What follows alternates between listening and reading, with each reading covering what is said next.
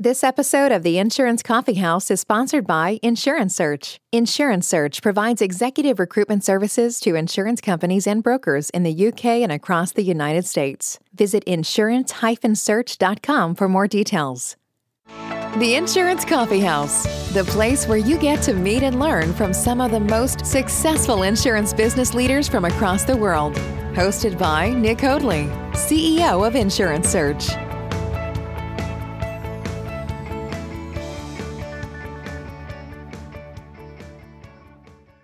Welcome to the Insurance Coffee House Global InsurTech series. I'm Nick Hoadley, and each week you can join me as I interview leading InsurTech executives from around the world. We will be learning about the different InsurTech technologies and finding out how they can be a benefit to both insurance brokers and carriers when it comes to delivering for your customers. We'll also be learning about the different career opportunities available to insurance leaders within the InsurTech space and what benefits that can give to your career.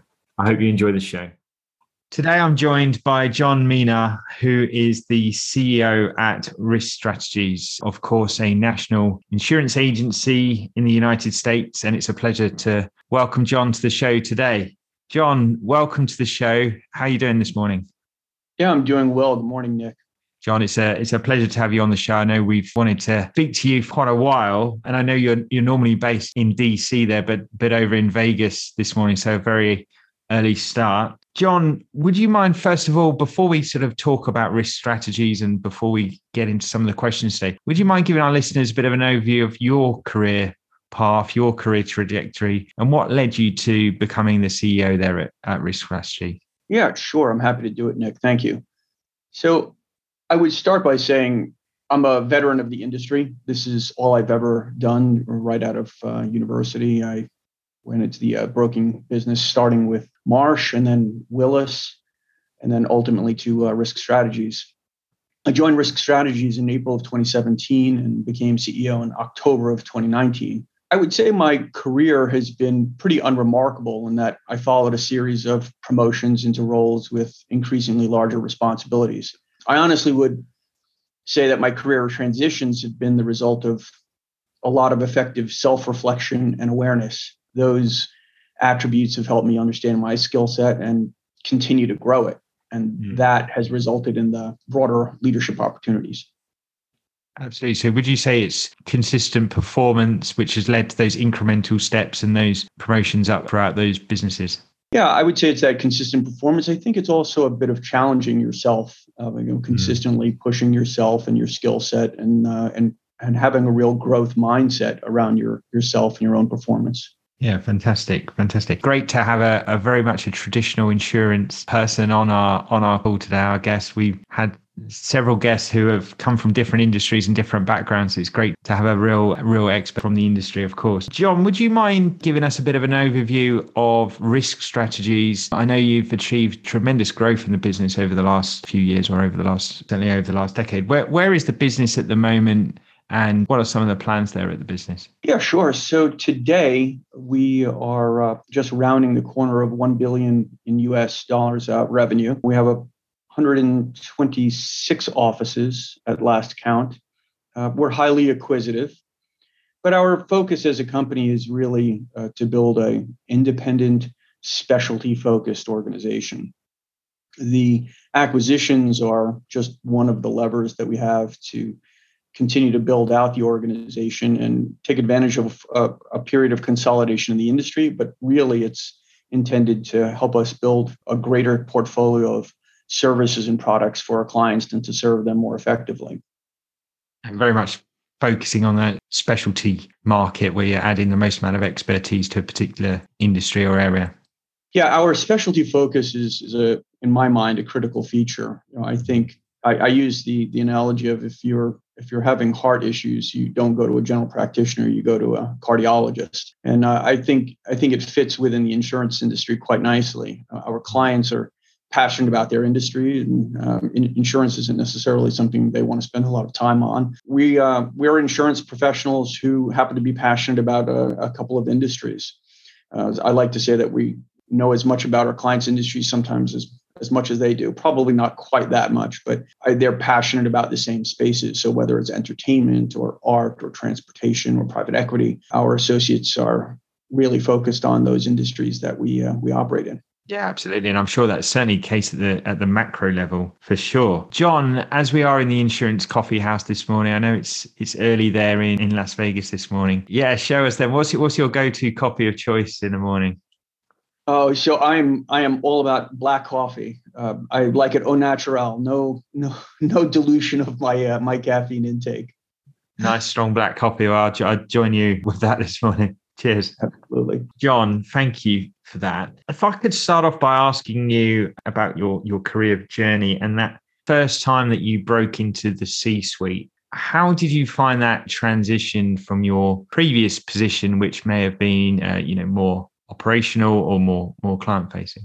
Well, I think with every role in the business, there are probably 40 to 50 things that we need to learn as far as new activities in the role.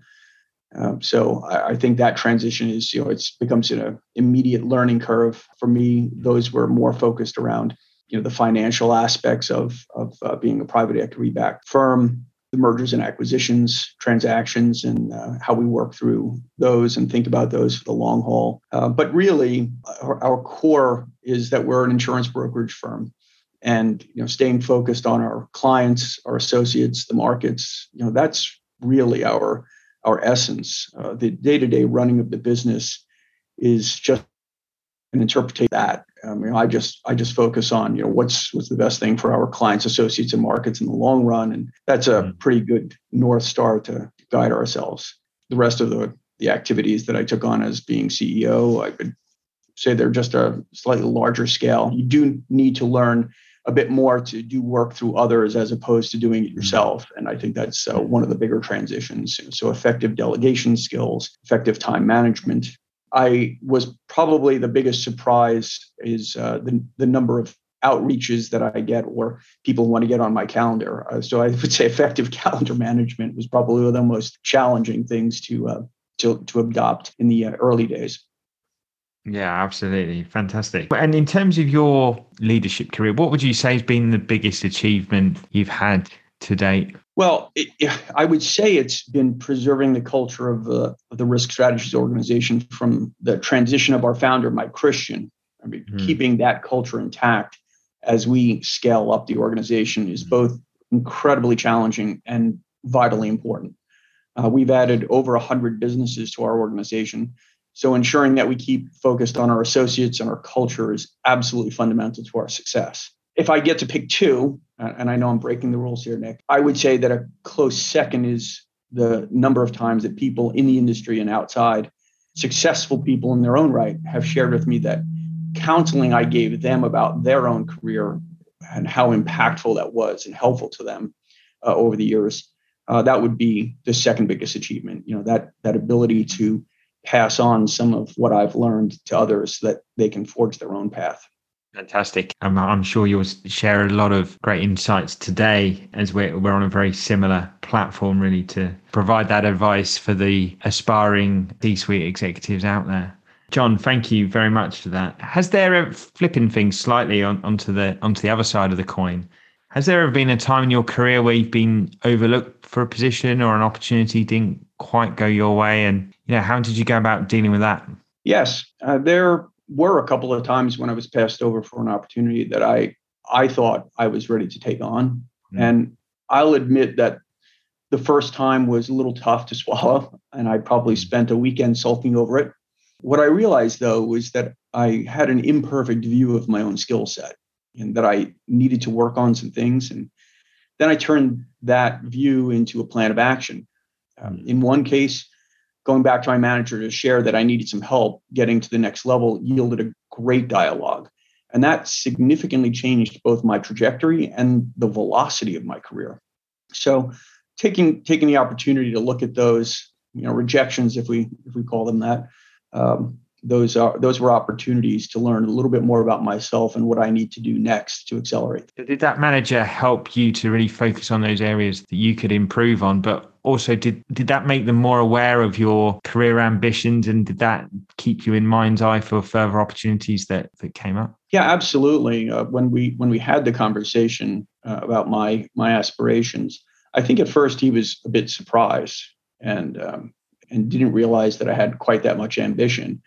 And it yielded a great conversation. I actually met with him just recently. We had a cocktail over the holidays, and he said to me, "Look at you. You've become CEO. How far we've come." And I said to him, it's all your fault. You gave me that great guidance back in 2004 during a performance appraisal, which was a little tough to take, but it really set me on the course. And to his credit, and much like I'm sure many of your interviewees go through, I don't think we realize the impact that we can have on others in their careers over the years. And he had this amazing impact on me, and he barely remembered it. For him, it was just a part of what he did as a leader. Yeah, and that's certainly something that you're giving back as well. Do you think, John, it's important for leaders, for aspirational executives, to make it known, to share with people what their aspirations are? Because I think sometimes we think, because we're doing this, or because we're doing this task, or we're taking on this project, that people assume, we think that they must know what our plans are, what our aspirations are. But do you think it's sometimes better just to be really frank with people and let them know what your aspirations are? Yeah, I think you do need to do that. And I think that managers, and it's challenging to give constructive feedback. I mean, I think, as an industry, I always say we're yes people, right? We treat every discussion like a hostage negotiation. Nobody wants to use the word no. But the reality is without that constructive feedback, we can't improve. It's what we need to do to overcome, those challenges and to advance our own cause. So you need to know where you need to improve, and that constructive feedback is a part of it. So sharing your ambitions, your aspirations with your manager is a great way to start that conversation and find out, are you on the right track? Are there things that we need to work on? I think too often in our industry, there's a significant emphasis on technical expertise and not enough on soft skills. So everything from personal brand, your public speaking skills, softer skills around human capital management, recruiting, performance management. So I think there's so many things that people need to work on to advance their careers in the long run. Because as you advance, further up the corporate ladder, so to speak, your focus becomes less about your technical skills, or at least most of the time becomes less about your technical skills and more about your people management and communication skills. And those are things that we rarely spend a lot of time on in the early days. We're more focused on learning our trade. Absolutely. No, we certainly are. And John, just bringing things into the present day, how are you implementing technology or digital transformation there? At-risk strategies to really not only benefit your customers, but to also serve your employees and your team members at the business? Yeah, happy to talk about it. This is a constant area of focus for us. So we're always trying new technologies that enhance the customer experience and work to keep our associates' efforts focused on the high-value work that they do with clients. So I frequently talk about having high-value people doing high-value work. So technology is a way for us to leverage that ability for those folks to focus on the things that our clients want the most. In terms of recent investments, in 2020, we made a significant investment in technology upgrades, starting with core systems like finance and accounting and enterprise risk planning, to ensure that we have a strong foundation, a backbone, if you will, to effectively scale and grow our company. And now we're working towards the outside out to our associates and clients. 2021, we started building a new platform called Fusion for our 180 intermediaries, our wholesale and program division. That platform will enable those businesses to operate more effectively in the spaces they are in, and also to collaborate more easily. And they're just starting to move on to that platform in 2022. And then in our student health and education industry vertical, we're building out some new technology upgrades there to significantly enhance the client experience. I think I would just say that technology is expensive, implementing it in particularly so, but it's also critical to the long-term success of our business. And then I would say in 2022, we're also implementing a new digital marketing platform to provide a better experience so our clients can better interact with us on our website, as well as being in a strong position to reach and share valuable client information. I think now more than ever, as more of our associates or clients or prospects are working remotely, the ability to connect with them through technology is increasingly more important. Absolutely, absolutely. And that actually brings me on nicely to my next question, because clearly, well, hopefully we're now through the pandemic. For our listeners, it's time of recording, we're towards the end of March 2022. But what do you see as the biggest challenge ahead for insurance executives? Clearly, we've had a really turbulent couple of years. Is it part of that remote working, that hybrid, that not only employees are demanding, but also clients that we represent, want to meet on via this media rather than face to face more? What do you see as the major challenges ahead over the next few years? Well, there are a few.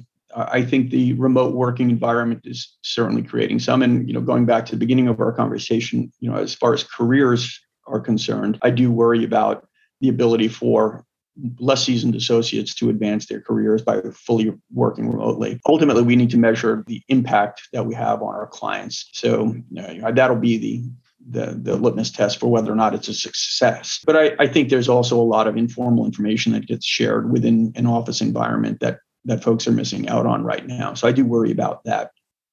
I think we'll get through that in the long run. I think this is a shorter term blip. But in terms of major challenges, I would say first is we're dealing with the perception or a misperception about our industry. The insurance industry gets broad brushed as a less attractive industry, that it's even boring or negative. And the reality is that insurance is just the solution, right? It's just one of the tools that we use. The industry is really focused on risk and developing solutions to manage that risk. And I think it's incredibly creative.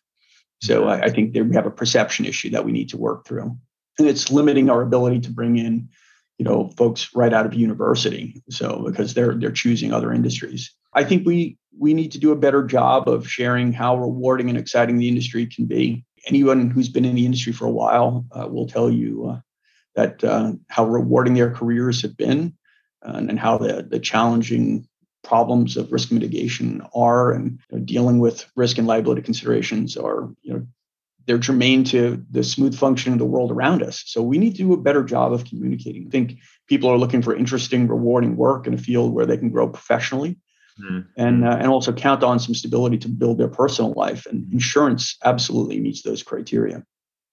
Yeah, absolutely. Yeah, it's a real education piece, isn't it, for us to, we understand the benefits, the great opportunities within the industry, the international opportunities that are there, but it's very much about education. That word insurance has never been a sexy word, has it? But yeah, educating about risk and the different opportunities there. Hoping that as we come through the pandemic on the other side, the way the insurance industry has performed, first of all, from a financial perspective, but also the way that it is really starting to adopt technology a lot faster and a lot quicker. I think that's going to attract a lot more people into the industry. And we do see a lot of insurtechs, who have hired people from tech backgrounds or from other industries. And it's a great way for them to actually take that stepping stone into insurance and actually move into more sort of mainstream areas of the industry as well. So plenty of opportunity, but it's like you say, so it's really about education and showing people what those opportunities are. Yeah, it's interesting. Yesterday, actually, I was reading an article about a new study on 5 least attractive industries for students coming out of university.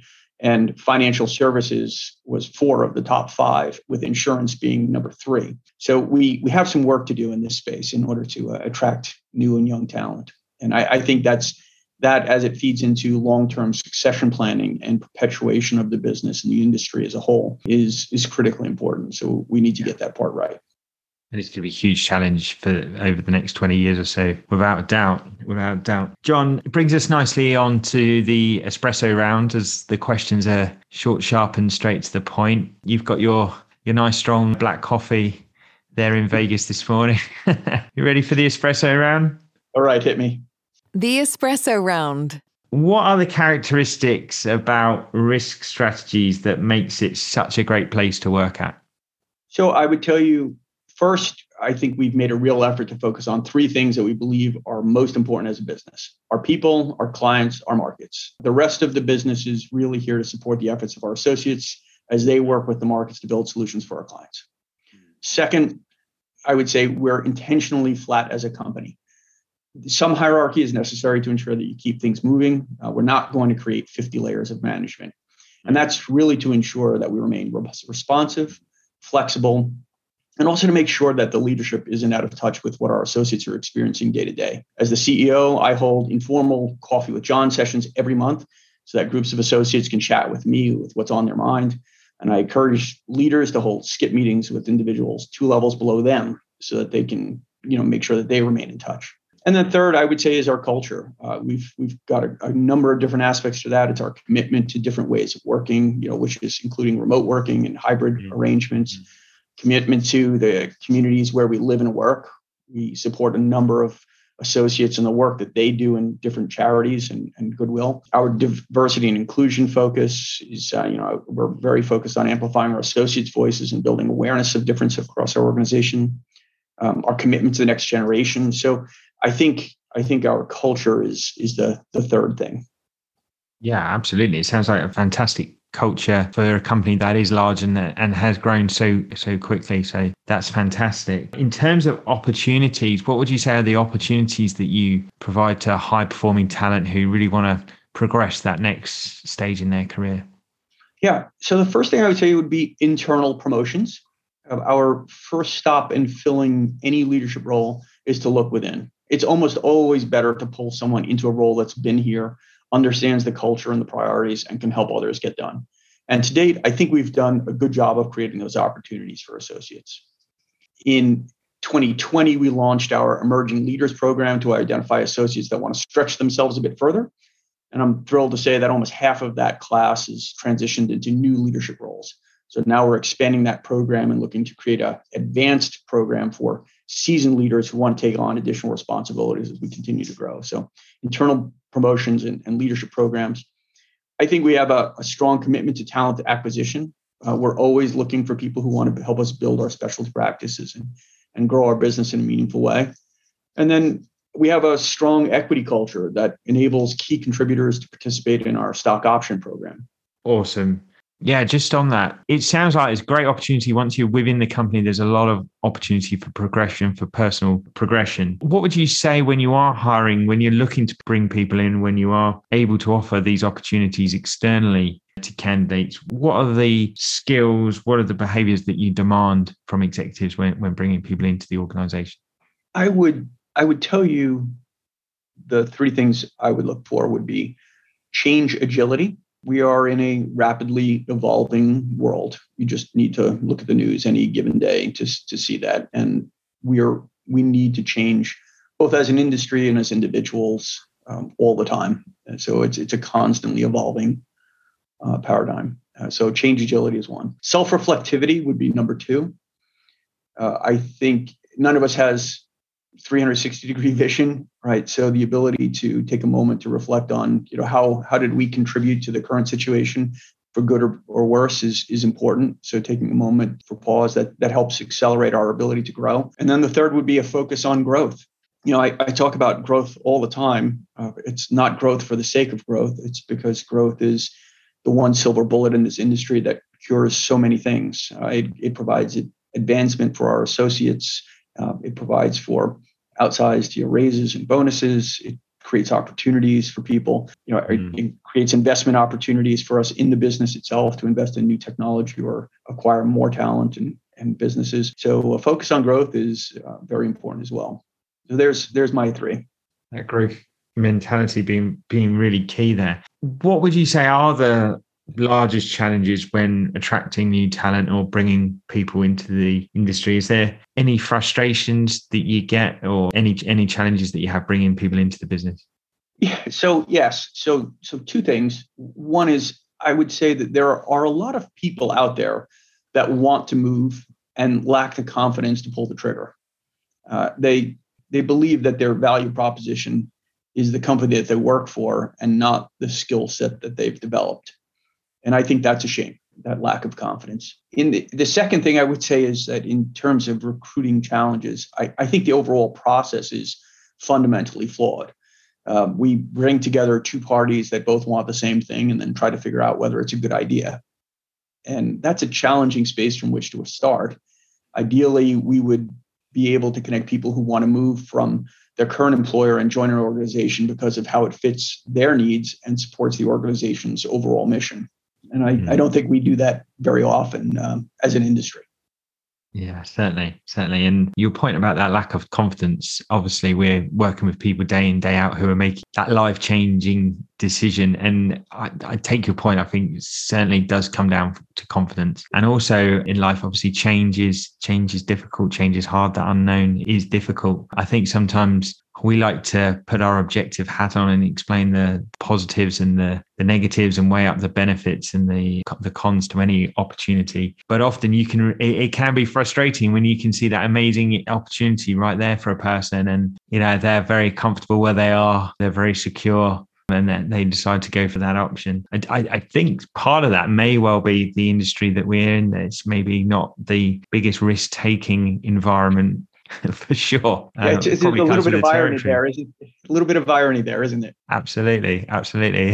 Yeah, they maybe need to change their risk strategy there, John. Sorry for that terrible pun. John, if there are any insurance executives out there now in the US who are considering their next move or their opportunity, what would that advice be to them at this moment? My advice would be to challenge yourself.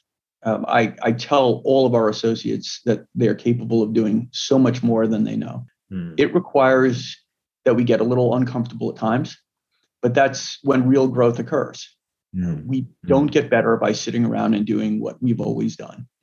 We improve by challenging ourselves, learning when we fail, and gaining confidence when we succeed.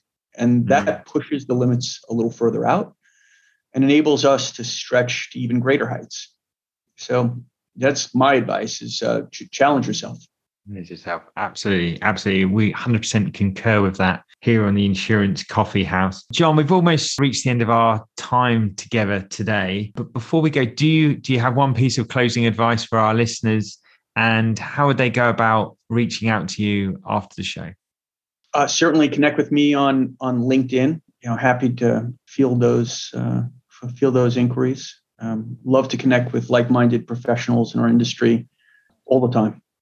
Awesome. Thank you. We'll be sure to post your LinkedIn profile up there so people can reach out directly. And also we'll be sure to post a link to the careers page for anyone wondering a little bit more about risk strategies or potentially some opportunities there. John, thank you so much for your time today. It's been a real privilege to have you on the show, to hear about your career, the great work you're doing there at Risk Strategies, and the advice that you've had for our listeners who are, some of them are plotting that same journey that you've been through over the years. Nick, thank you so much. It's been a pleasure to spend some time with you, and the coffee's been great.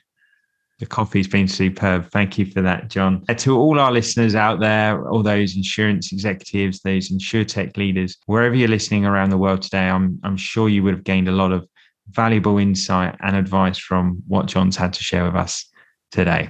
If you did enjoy the show, please remember to download and subscribe to the pod to receive each one of our episodes directly into your app each week. And if you'd like to be a guest on the show, or would like to learn more about the competitive advantage that podcasts can give to your business when attracting talent, please reach out to us at insurance-search.com or drop us a message on LinkedIn. Until next time, I've been Nick Hoadley. This has been the Insurance Coffee House.